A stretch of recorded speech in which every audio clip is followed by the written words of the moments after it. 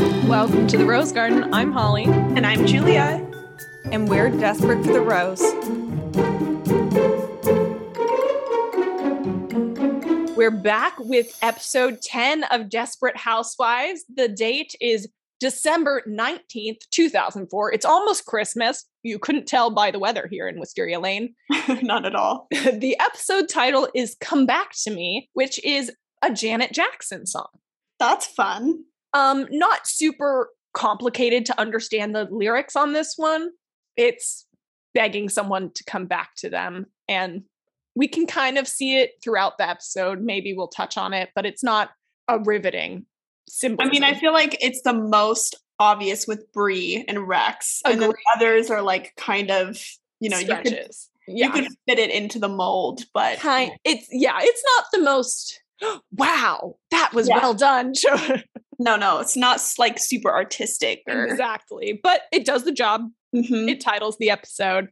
This episode starts with Maisie Gibbons, and I'm so obsessed with this intro scene. It's such a surprise because I feel like every episode so far starts with like like what the day on Wisteria Lane is like, oh, it was a nice, beautiful day. Right. Everybody was on the street. And like our first scene is Maisie Gibbons. And you're thinking, oh, I forgot it. Why her? Like, what the fuck? Wasn't she the bitch that like totally destroyed Lynette in the Red Riding Hood? It sends the wrong message by killing the wolf. Yeah, that's all we know her from. I love her accent too. She's like the only one with a slight Southern accent, and we're okay. Where are we? Right. Yeah, totally. Maisie spends her afternoons in the company of frustrated, misunderstood, lonely men willing to pay money to feel a little less lonely. So we see Maisie in her little picture perfect house. Family portraits everywhere. And now she is entertaining a man in her bedroom, the bedroom she shares with her husband. The man is asking a lot of questions. He sure is. Prompting, and she's like making the bed, throwing the pillows on the bed and answering him. He's putting his pants back on. Yeah, and you're like, okay, this is weird. This guy seems to be really curious about her life. He's got a lot of questions. For work. But she does admit that she sees herself as a secret keeper for men and finds that exhilarating. She loves the power of knowing more than the other women around her. This is after he asks, like, why do you even do this in the first place? Aren't you married? Don't you have like a life outside of this? And we learn from her that like the most exciting thing is that she can keep men's secrets. And I think she likes knowing the secrets of all these other women's husbands. She likes, I think it's the power over the women more than it is about the men. You're right. Yeah. And we can especially see that when she tells the story of when she was first down on her luck with money and they couldn't afford the country club membership anymore. And she ran into a woman who heard that the reason they weren't coming around anymore is because they couldn't afford it. And she refers to the look of pity in her eyes when hearing this. And the man is like, well, maybe she was just trying to be nice, didn't want you to feel bad. And she says, when they say something, they're trying to be nice. But when they say nothing, it's because they think you're so far gone, you're never coming back. But something wonderful happened. Once she started her little business, this woman's husband became one of her best customers. In fact, he's the next appointment right now. Yeah, and he knocks on the door and it's freaking Rex. So Brie is the woman with the look of pity in her eyes. I never noticed. I didn't really make that connection before. Interesting. I was like, oh, this is totally Brie. I mean, it makes a lot of sense based on her quote, but I feel like I wasn't really listening well enough to what she was saying. And now I'm like, oh, that's And if we jump ahead, Brie later says when Maisie's like, oh, you hate me or whatever, she's like, well, I don't hate you. I pity you. Yeah, right. I'm like, oh, snap. She doesn't even know that's the worst thing she could have said to Maisie. Totally. It's so good. It's so good. And we see Rex open the door, give Maisie a kiss on the cheek. And that's how he comes on in. Wild. So clearly we know what this secret is. All those therapy sessions that we weren't Rex sure is having an affair with a sex working housewife. Yep. And then we jump to Carlos. Carlos was arrested, by the way. Remember the end of the episode? I'd forgotten. Yeah, it's something. Mary Alice compares Carlos's court date to a morality play with themes of trust and betrayal. Mark Cherry is such a fucking theater nerd. I know. When I saw you wrote that, I was like, so true. I mean, like, why do you need to go into depth about the different the different players and acters involved in a court? It was just so funny to me. I'm just like, are you a college theater teacher? How do you have these things still in your head? Like, these are all buried like information. So I'm like, oh yeah, I remember reading about these different types, but yeah, right. Like I didn't retain it. But he loves it. He retained it. Carlos can't get bail because they can't find his passport. Tanaka has already fled the country, and his lawyer plays the comatose mother card to try to get him out, but until he gets his passport and turns it over, he cannot get bail. I'm confused with this whole situation. So, like, let's play this out. He has embezzled money in a different country, and if he gets his passport, like, he can't get bail without his passport. And is that because they don't believe that they need him to turn it over so he isn't a flight risk? Oh. If he has his passport, he can flee the country. Right. Okay. So that's what that's all about, is turning the passport over so that they can qualify for bail. Right. Okay. Well, I do have to say this was where my worst dress was. And I don't know if you caught this. I wasn't paying enough attention to dress outfits, so I would love all your takes and I will just agree or disagree. So Susan is comforting Gabby in this court session, and she's wearing a really like a weird gray kind of skin colored sweater looking thing. It's like a gross, like in between like a taupe and a cream. Yeah. And then the collar is all fur. It's like 3 inches of fur. Hideous. That like goes around her whole, it's a collar, but it looks almost too scarf-like. I don't know. It's very strange. Yeah. But it was the worst thing I've seen in a while. I mean, Susan has had worse outfits, but like, that's a bad one. I completely agree. I concur and have no other contenders for worst dress. So that is definitely it. All right. So we're back to Julie and Zach in the good old hiding Zach in the bedroom scenario. So instead How long has Zach just been sleeping in her bedroom? Yeah, let's talk about this. Is he sleeping on the floor? Is he sleeping in her closet? Where is he? Like, what is he doing while he's in there? And also, what time of year is this? Is this the school year and he's just bailing class? Is he in school? Like, I'm sure he hasn't been in school due to the whole mental institution thing. Yeah. Right. That's its own thing. So there's that. Also, we still don't really have a read on how old Zach is right now. Yeah, but we do this. Julie is 13, we learn. Oh, yeah, she's They young. say specifically 13. So yeah, I thought she was 14 for some reason. I feel like I got that from the first couple episodes. So maybe there's a continuation. They didn't say. I've been trying to keep my eye out for ages this whole time to try to keep track of what the fuck. Because I always remembered Julie they said she was 13, but I thought they would have said that earlier and that she was pretty quickly 14. But it's episode 10 and they only just finally said she's 13. Okay, so Danielle is in high school. Andrew is in high school. Danielle dates John Rowland, who's 17. So we can presume she's about 15 or 16-ish.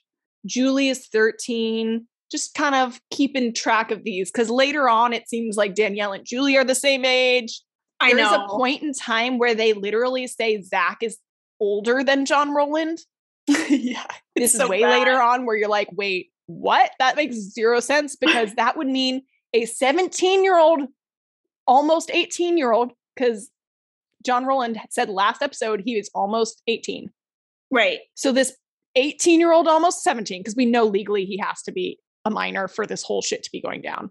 Yeah. Is in a 13-year-old girl's bedroom? No, yeah, because if he's older than John, then he's like 19. Like, he was only supposed to be 3 months older than John Rowland. So if John is 17, almost 18, Zach is definitely at least almost 18. We're going to go with almost 18 because, there's no way. He's 16. There's no way. He's got to be because 16 max. It was the dumbest sentence ever written in this entire series. It's in season 3.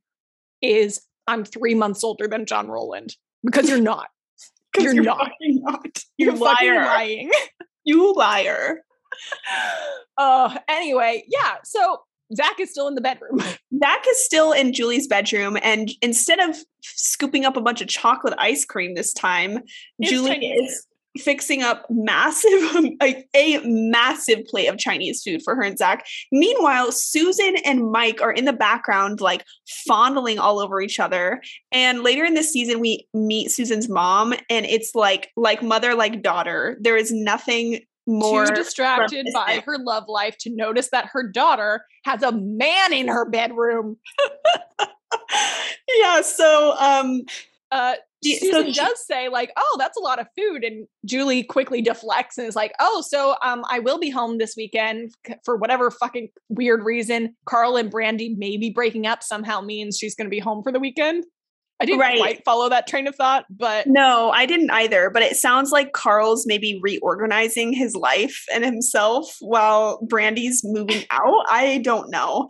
But I guess this is going to ruin Susan and Mike's romantic plans because Mike was, I guess, supposed to come over that weekend. And the weekend without Julie. And he suggests they do it at his place. Which, honestly, this part is a character flaw that they put with... like. Not a character flaw, but this is not consistent with, I think, what Susan would be like. For Susan to be so particular and say, no, not my place, because, or not your place, because I need my oils and perfumes and it needs to be perfect. I'm like, Susan, you're the messiest person. Like, you're not control of the lighting. You're not Brie. Right. Like, you're not a Brie. Why are they making you seem like you're a Brie? Yeah. Also, completely the opposite of the way what we were talking about just before we started recording. Of I never want a man in my space. Like, we'll go to your house. You're not coming to mine. Right. Like that would totally be the preference, and like perfect situation that you're neighbors. So when you only have to walk across the street, you don't even have to drive. What? Yeah. It's so weird that they threw that in there, but I guess it helps. It was just to move this future plot point forward. Clearly. Right. They try to figure something out. They can't. Meanwhile, we cut back to Julie, who thinks they should tell Susan about Zach. And Zach does this weird little manipulative, oh, I'm just, I'm so, I'll just leave. I'll leave. It's too, I've been imposed too much. I'll just leave. And she's like, no, it's fine. I won't tell my mom then. And he's like, okay, I'll stay. Ooh, yikes. Really didn't like. No, did not at all. Very abusive and manipulative to me. I'm just like still trying to wrap my head around him being in that space. Like that bedroom is tiny. I do not get how she could be remotely comfortable with sleeping in there before her school days. Like she's going to school, coming home and hanging out with this older boy in her room and then eating dinner in there and like going to sleep with him. That I can't. For how long? Like how many weeks has this been going on? Too many. It's horrifying. But Susan has come up with a different plan. Since they can't have a romantic weekend together, she plans for a little middle of the day afternoon delight for her and Mike. She's been waiting for him, watching. She sees his truck pull up. He's coming home for lunch or whatever. And she says, ooh, perfect. And changes into some like gray lingerie with a blue overdress like with her like bra still out. Is that what is it when it's the like flowy thing? Is that like a baby doll or a teddy? It's a baby doll because it's flowy. Yeah. Teddies tend to be a little tighter, I believe. You're right. Teddies are tight. I think it's a baby doll. It's a baby doll, but it's interesting just because it's not, the bra is separate. So it like goes kind of under in almost a corset-ish fashion, which I do think adds that lift to the boobies. Oh, totally. So, I mean, because they are popping. It's a look. She has a look, and she calls Mike over because to help her with the oven. Her oven's out and she needs help finding her pilot light. What a weird ass reason. He's a plumber. Do something like, I have a clog. I need you to clean my pipes. Right. Like you've already work. You've already tried. Like we can't even bring up the fact that could be like gross because she's already done that with him. She has done it. So it's nothing new. No. I have a clog. I have a clog. Come over here. And we get to the most iconic scene. I sing this song all the time. Susan is getting ready for Mike to come over, and she's throwing rose petals and she's blasting her music, and it's come and take me. Here I am, baby. Don't you want it? Wow! It's the wow when she does that like thing and she just throws petals and goes, wow! And Zach is just, can you imagine being Zach? My dog just heard me and she came running. Right. That is so funny to picture this boy being like, what the fuck is going on? Like, for anyone to witness this, but for it to be awkward as Zach Young. It's also hilarious that she goes into Julie's room to grab candles. She steals Julie's candles because she's traipsing around the whole damn house too. Like petals everywhere, singing everywhere. It's so good. And then Zach has to hide behind Julie's door because she's grabbing the candles. And then, you know, Susan goes back to the bed. She's all laid out and like ready for Mike. She leaves a note on the door for him. So like Mike shows up to the door and it's all, come on in, Mike, with a little meanwhile, heart. Zach is trying to sneak out of the house because he can tell what's about to happen. And he does not want to be in the house for this. Who would?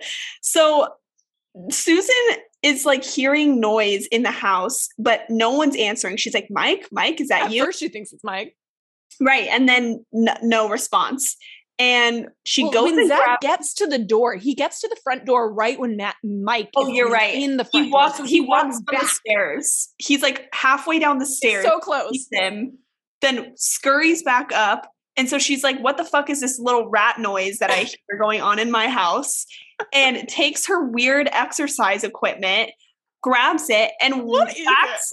I don't freaking know. It's one of those like old school like arm things. But she literally takes it and ends up whacking Mike because Mike was going up the stairs and she's all, oh my God, I'm so sorry, Mike. She like gets on top of him and kisses him.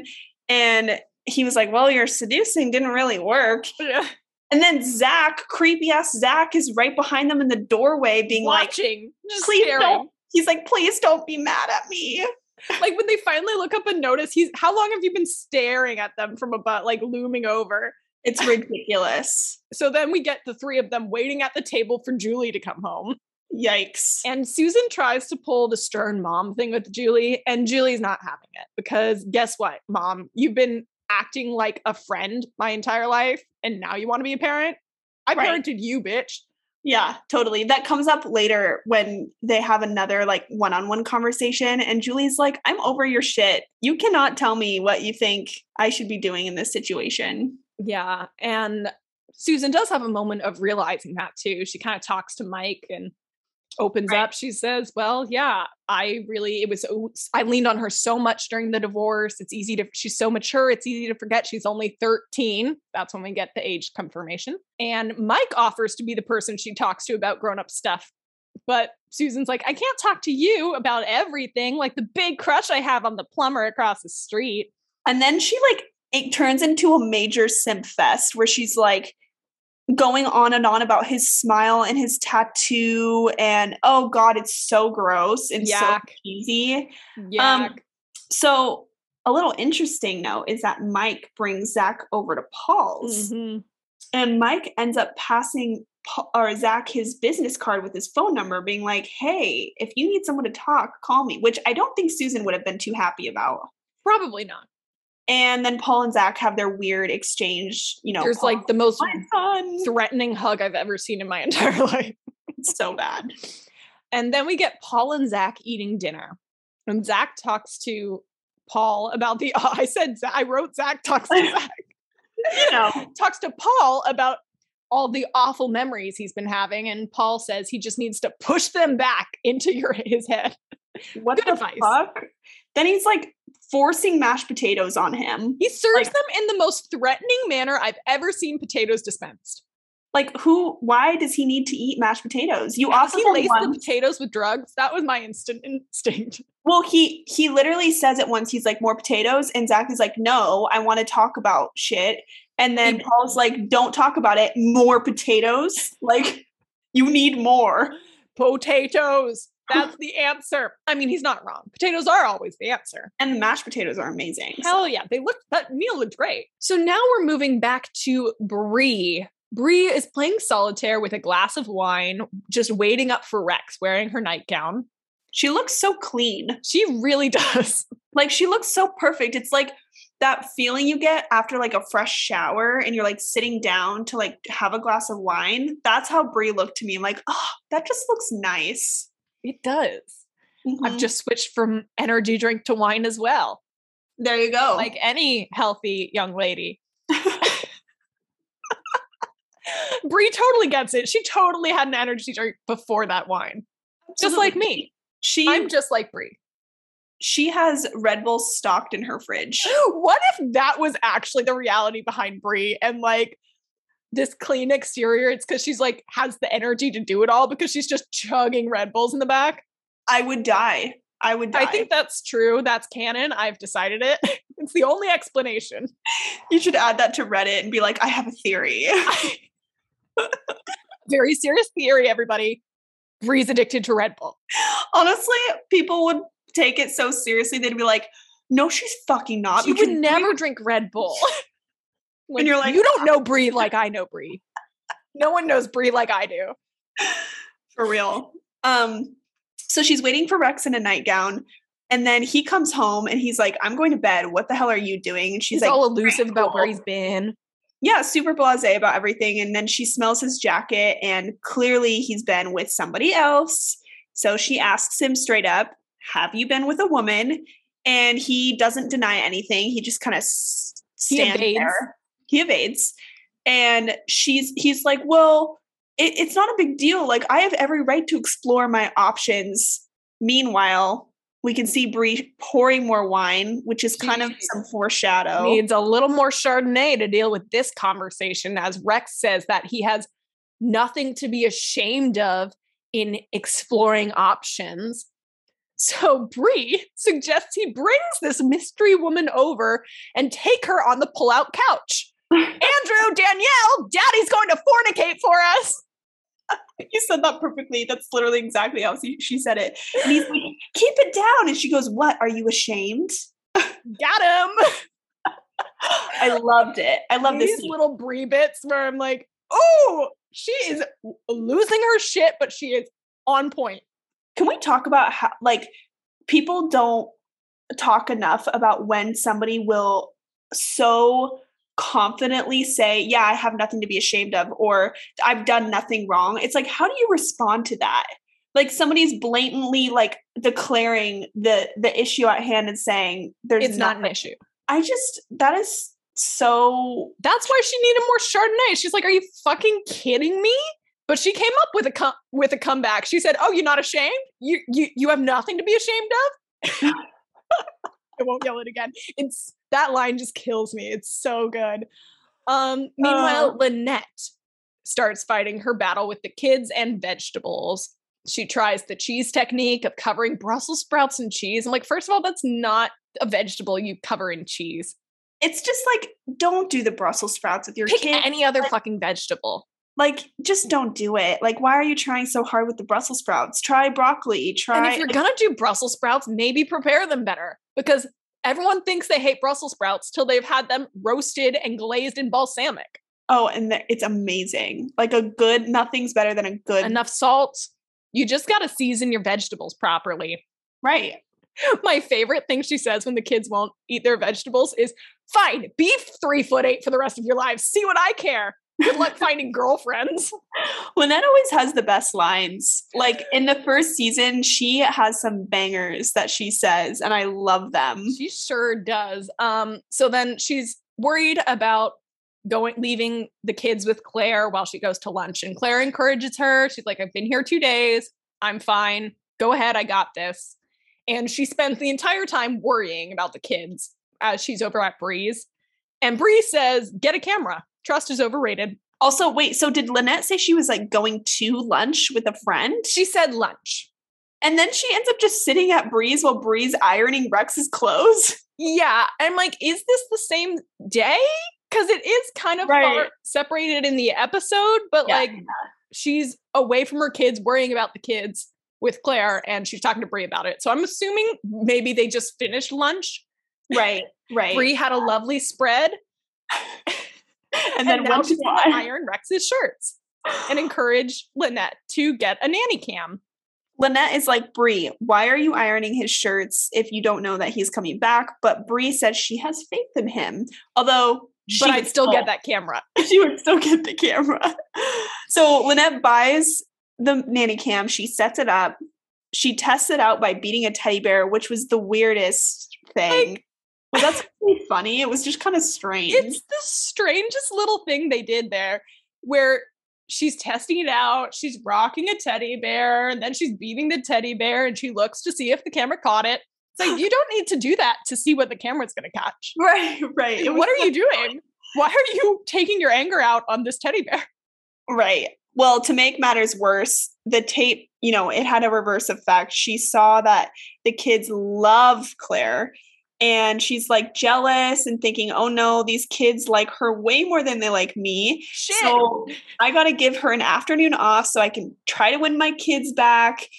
And then she's sitting down with the kids reading a children's book, and they're so unimpressed. They're so unimpressed. She's like making funny character noises, and they're really dumb. And is it Parker that says that's not funny? Or I think it is. Twins. One of the twins says like, no, I think it's the twin. You're right. It's either twin. Porter or Preston is like, that's not funny.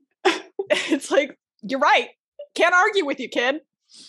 Not good. So now, meanwhile, Edie is worried about Martha, and she doesn't want a worry line. So she's going to get to the bottom of things. And she asks Lynette if she has spare keys to Martha's house.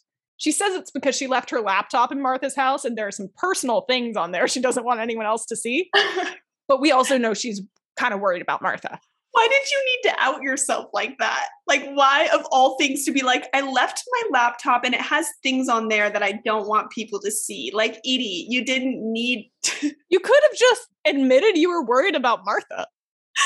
You just make yourself look like a weird, like, whore watching porn on your computer. I assumed it was her own sex tapes.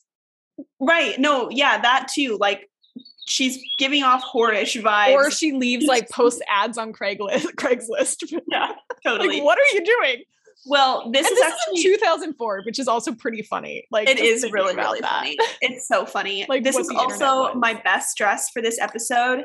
Edie is wearing a really cute pantsuit. It's like a cream and has like fine pinstripes on it. Yes, I know I liked this one too. It's very cute. And I mean, I don't think I would wear it today or find it attractive today, right? But it looks really good on Edie, and she has her hair nice and straightened. And then honestly, there's like this necklace that she's wearing that's like really crystally that normally I'd be like, but it works for her. She looks fabulous.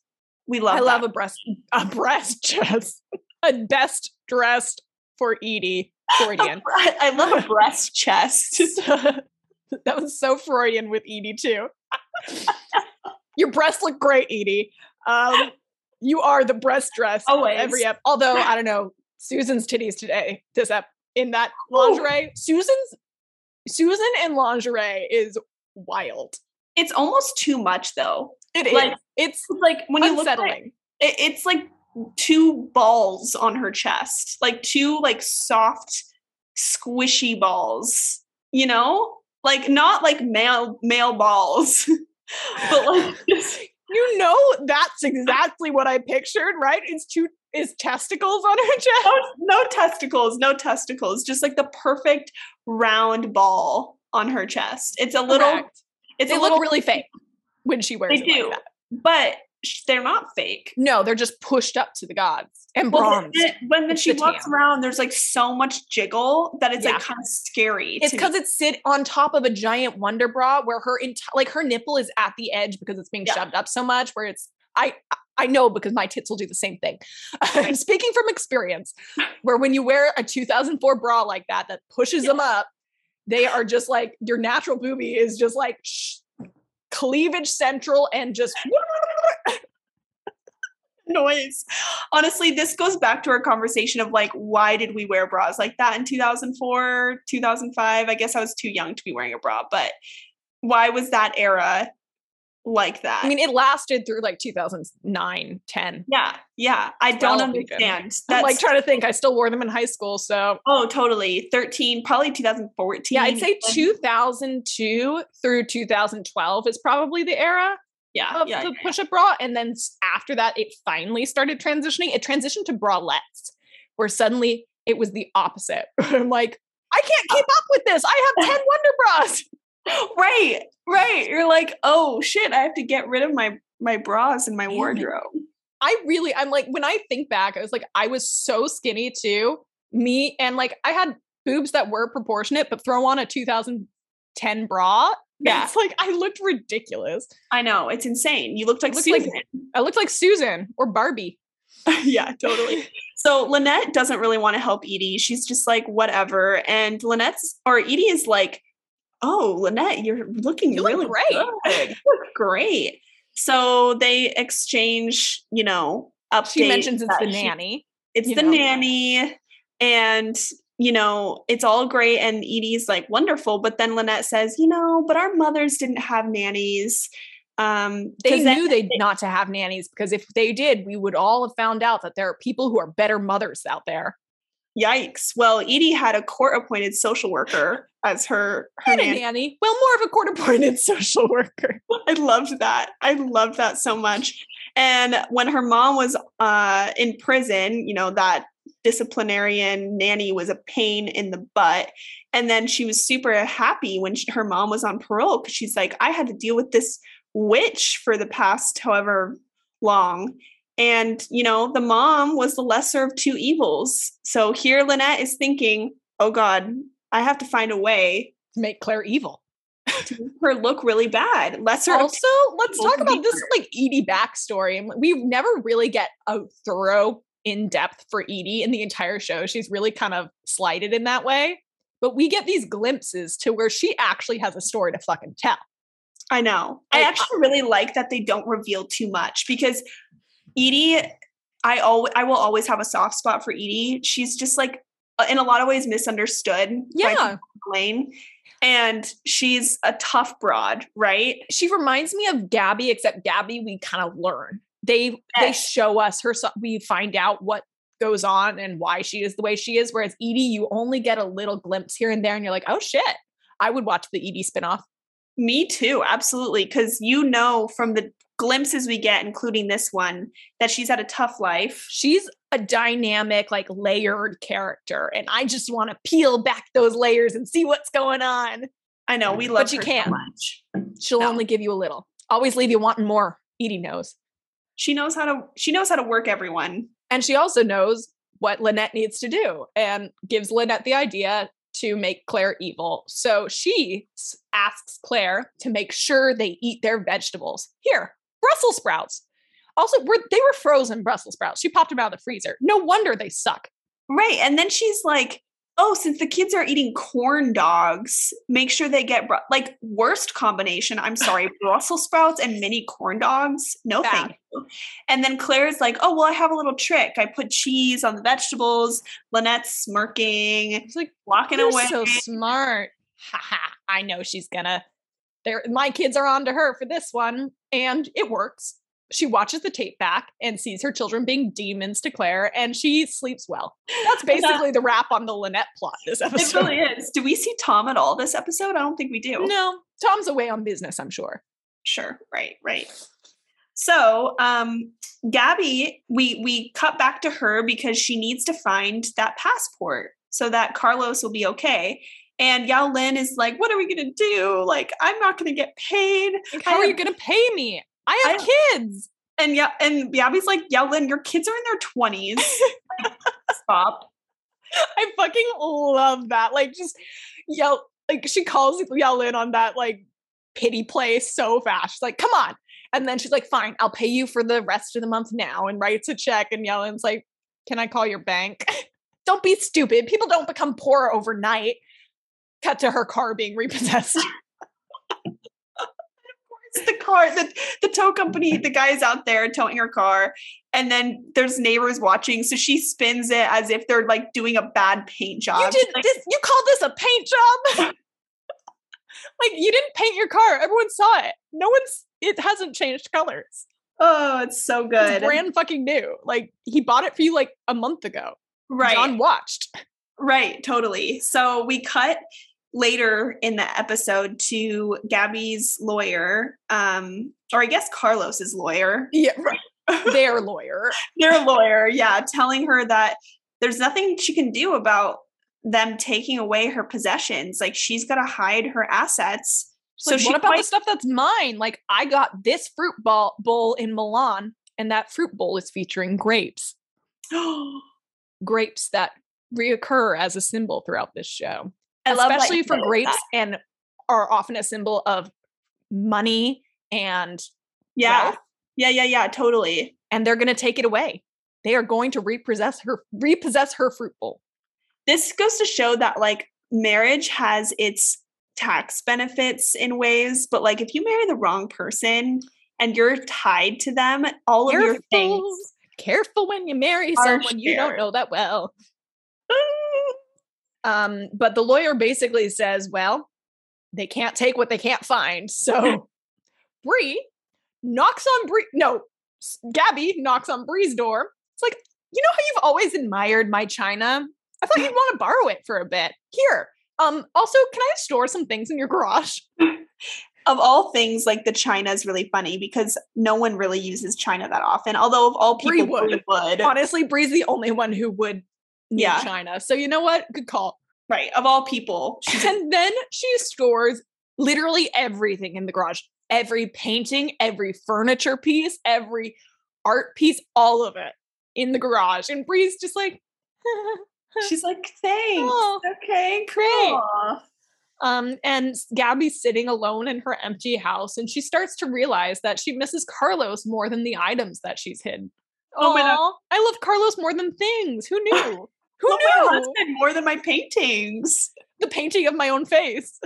Right. 4 times or whatever. Yeah. So ridiculous. Fucking love that. So she goes to visit Carlos, and she tells him, she's like, I'll take care of everything while you're away. You're innocent. Don't feel guilty for what you're not putting me through anything because you're innocent. Well, and they keep yelling, hands on the table. Yeah. So she goes, I'm going to kiss my husband now. Okay, but keep your hands on the table. Like, okay, what? Why is that so important? So they kiss, and through this very awkward kiss, Carlos asks her to go to the closet, find the hidden panel in the back where the papers and his passport are stored. Grab the passport, give it to the lawyer, and burn the papers. So suddenly Gabby's like, wait, are you guilty? Did you know what was going on? He's like, just burn the papers. Oh my gosh. Can you imagine? Like, you've done so much to hide your things in your friend's garage, and then you're missing your husband, and you go visit him thinking it's all going to work out. Fine. And turns out he's guilty? Yikes. Well, meanwhile, we're going to jump back to Maisie, who has Rex over, and they're chatting about his marriage while she's selecting her accessories. She asks for his opinion on pearls or spikes, scarf or cuffs, boots or stilettos. He lets her pick everything except for the only thing he has an opinion about is the shoes, which I find interesting, especially with our whole feet symbolism last episode. He also he chooses stilettos. And this makes me almost feel like, okay, it's a little bit of a more housewife vibe than boots. So maybe it's kind of that. He likes the little more he doesn't like it as like harsh. It's not as harsh as that. Like, yeah, there's a little bit of a femininity. Although honestly, a stiletto probably hurts more. Well, and then there's that too. He probably loves that. Because this is when we're starting to realize it's not just sex he's getting from Maisie Gibbons. Also, I feel like if it was about the housewife thing, he would have had an opinion about pearls or spikes. Totally. That's true. That's very true. But she's asking, have you ever talked to Bree about your fantasies? And he's like, no, I can't talk to her about it because what if she rejects me? I don't care if you reject me, basically, is what she says to him. And she goes into her dom mode and is like, get on the floor. This is what's interesting is we learn here that like Rex is not in love with Maisie. Like you don't get a clear idea at first. And now we're starting to learn it's like a dominatrix situation, but also him saying, you know, I don't care if you don't like me. Like, Exactly. He doesn't have feelings for Maisie. He yeah, just has certain needs that he is too scared to ask Bree about. Which, yeah, he even says, he's like, my marriage is not falling apart just because of Bree's OCD. I also have needs, as you know. And then it cuts to her being like, get on the floor. yeah, and starting to walk all over his back in her stilettos. So Rex is a sub. He likes to be dominated in the bedroom. This is what he will not tell Bree, even when she was crying, begging him to tell her, and he called her a whore.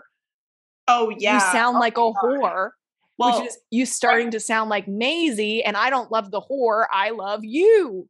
yeah. Ooh, that's a really good point. Also, not great for you to be calling people whores when you're the one soliciting sex. That's what I'm saying. Like, what the fuck, you hypocrite? Exactly. Also, such a man thing. Also, like, this, so many problems would be fixed if they just opened their marriage. But obviously, at this time, that would never happen. And given how Right. traditional they both are, but it's They like, really should bring Desperate Housewives back now. yeah, Like, why are they remaking all these shows that are certainly way too new to be remaking? Pretty Little Yeah. Liars? Oh, that confused me. That just ended 10 years ago. Totally ended 10 years ago. Desperate Housewives is coming up on their 20-year anniversary. Can't wait for the party. Amazing. Get ready, everybody. October 4th, 2024. It's on. So excited. It's fucking on. Screw my wedding. This is my wedding. Biggest party ever. Gonna throw a rager. Yeah, why haven't they tried to remake Desperate Housewives? I'll never understand. It's because Real Housewives got too popular and people would mix them up. Maybe. It's such an iconic, it has such a cult following. It would be so good. I feel like people would love it. Like, the amount of people I see compared to any other show, old show, posting their ideas. A new generation on Wisteria Lane? Every hour of every day, people are posting stuff on Reddit about Desperate Housewives. Because it's the most iconic television show ever created. Yeah, exactly. It is the best piece of television. The best 8 seasons ever. Honestly, 7 seasons. It's the best 7 seasons. Basically. There's about, a season worth that's not worth it, but Totally. And I wouldn't say it's all in one season. It's right. So back to Rex and Maisie.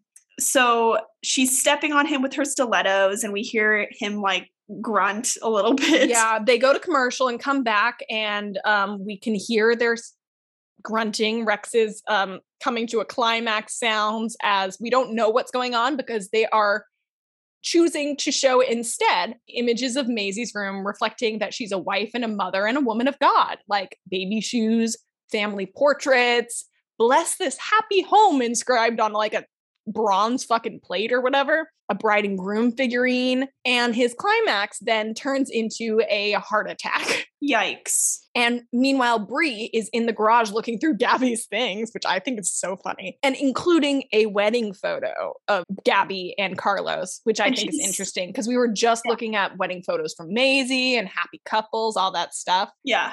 And then she gets the call that her husband is in the hospital. And she rushes to the hospital where she's like, I need to see Rex. Where is he? They're like, he's going into operation. Sorry, you can't go in. She's like, I'm his wife. Well, the hospital staff hears that and goes, oh, okay. Let me just go check. Let me just go see what's going on. I'm going to talk to the doctor. It's fine. And walks away. And Bree immediately is like, why are they asking?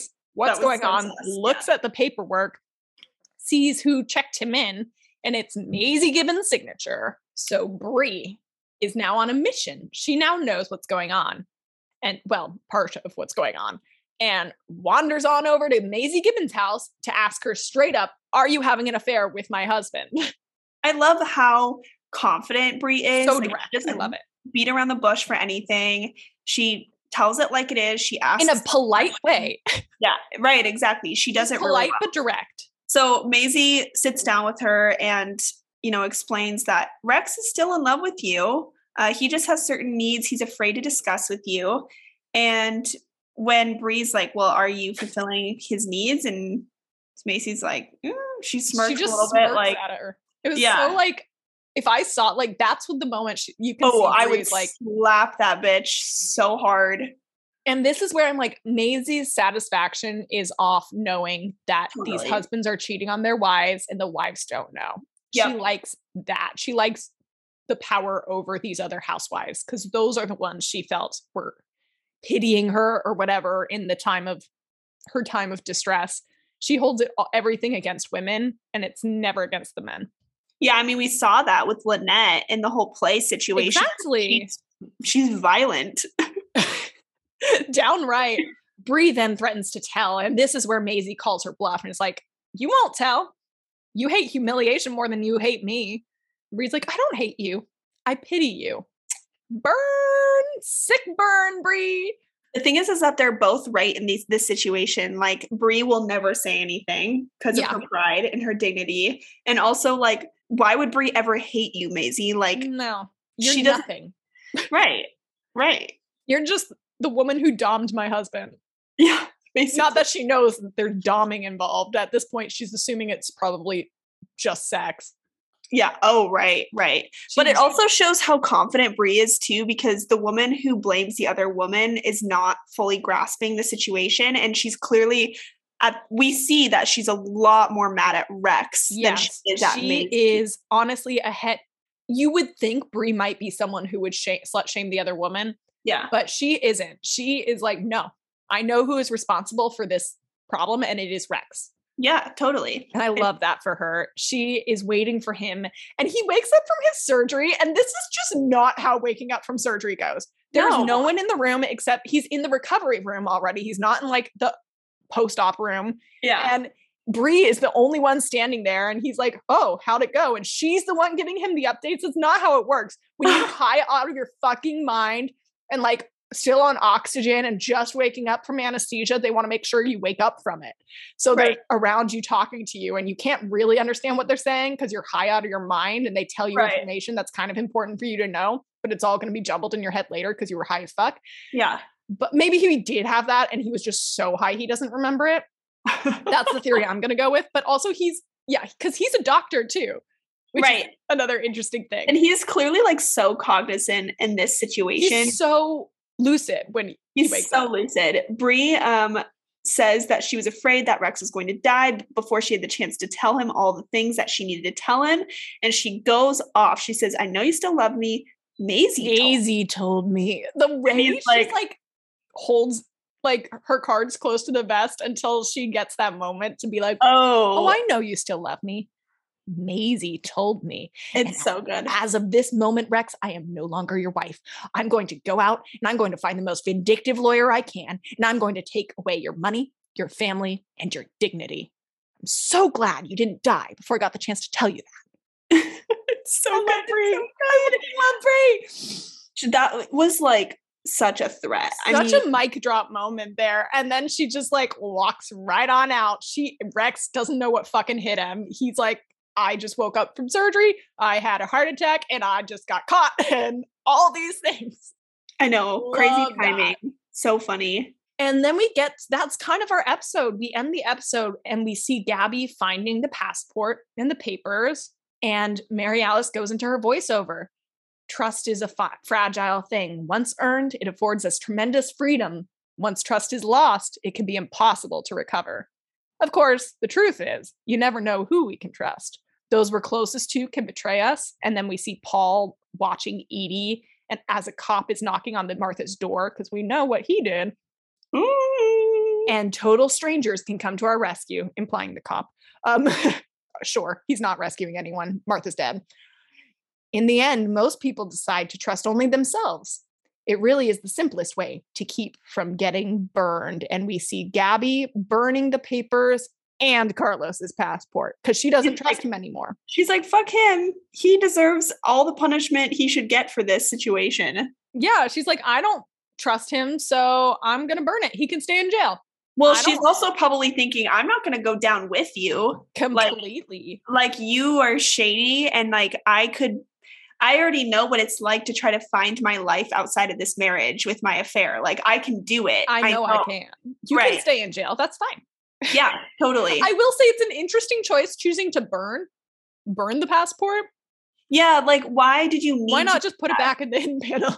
Yeah, just put it back. But maybe she just like wanted to make the decision. Like she just needed to tell herself, like, I have to do this or else it's going to linger over me. Yeah. Or like the worst case scenario is that Carlos finds out she just left it there. And we've seen how violent he can get with her. Yeah. Even though he's, away right now, but like, you never know. Yeah. So if it's gone, it's gone. I will say we later do see that it's burnt, but not completely burnt till disappeared. So that's where I'm kind of like, what? Weird choice. Maybe she was made for a beautiful shot. Maybe she was hoping that it was going to be like completely true and didn't think about the fact that they have kind of that plasticky thing that's on. It's not all paper. It's all kind of special paper to be not counterfeit. Yeah. So it's like probably just doesn't burn easily. Oh, I'm sure it burns terribly. And maybe it was kind of like a gut instinct moment where she was sitting there, she burned the papers and was like, what do I do? What do I do? Just fucking do it, and threw it in. Yeah. Yeah. Who knows? She might have regretted it afterwards. Yeah. I will say, so that was the end of this episode. The next episode has one of the most iconic scenes that's burned in my brain of people walking through the woods looking for Martha. And I don't know why I love this scene so much because we'll get into it next time we talk. You're so excited. But I'm just so excited because I remember when you mentioned Paul watching the cop go to see what's happening with Martha. I'm like, oh, the next episode is when everyone's looking for her. Oh, it's so fun. This was such a fun episode. We learned so much about Rex and Bree, and we get the Maisie reveal. Here I am, baby. Come and take me. Might be one of my favorite scenes. I will sing that song all the time. Just for fun. It's amazing. And this episode is both long and short. It went by so fast when I was watching it. I was like, oh my God, we're done? Yeah, it's amazing. Oh, it's so much happened. Oh, well, so Bachelorette is this week, but we're going to do 2 episodes at a time. Yes. So we will be back next time with Bachelorette episodes 1 and 2? Or I believe that will be the way based on when we post these. So that tracks. All right. I can't wait to start Bachelor, but so I'm loving DH. I know. Always. See you next week.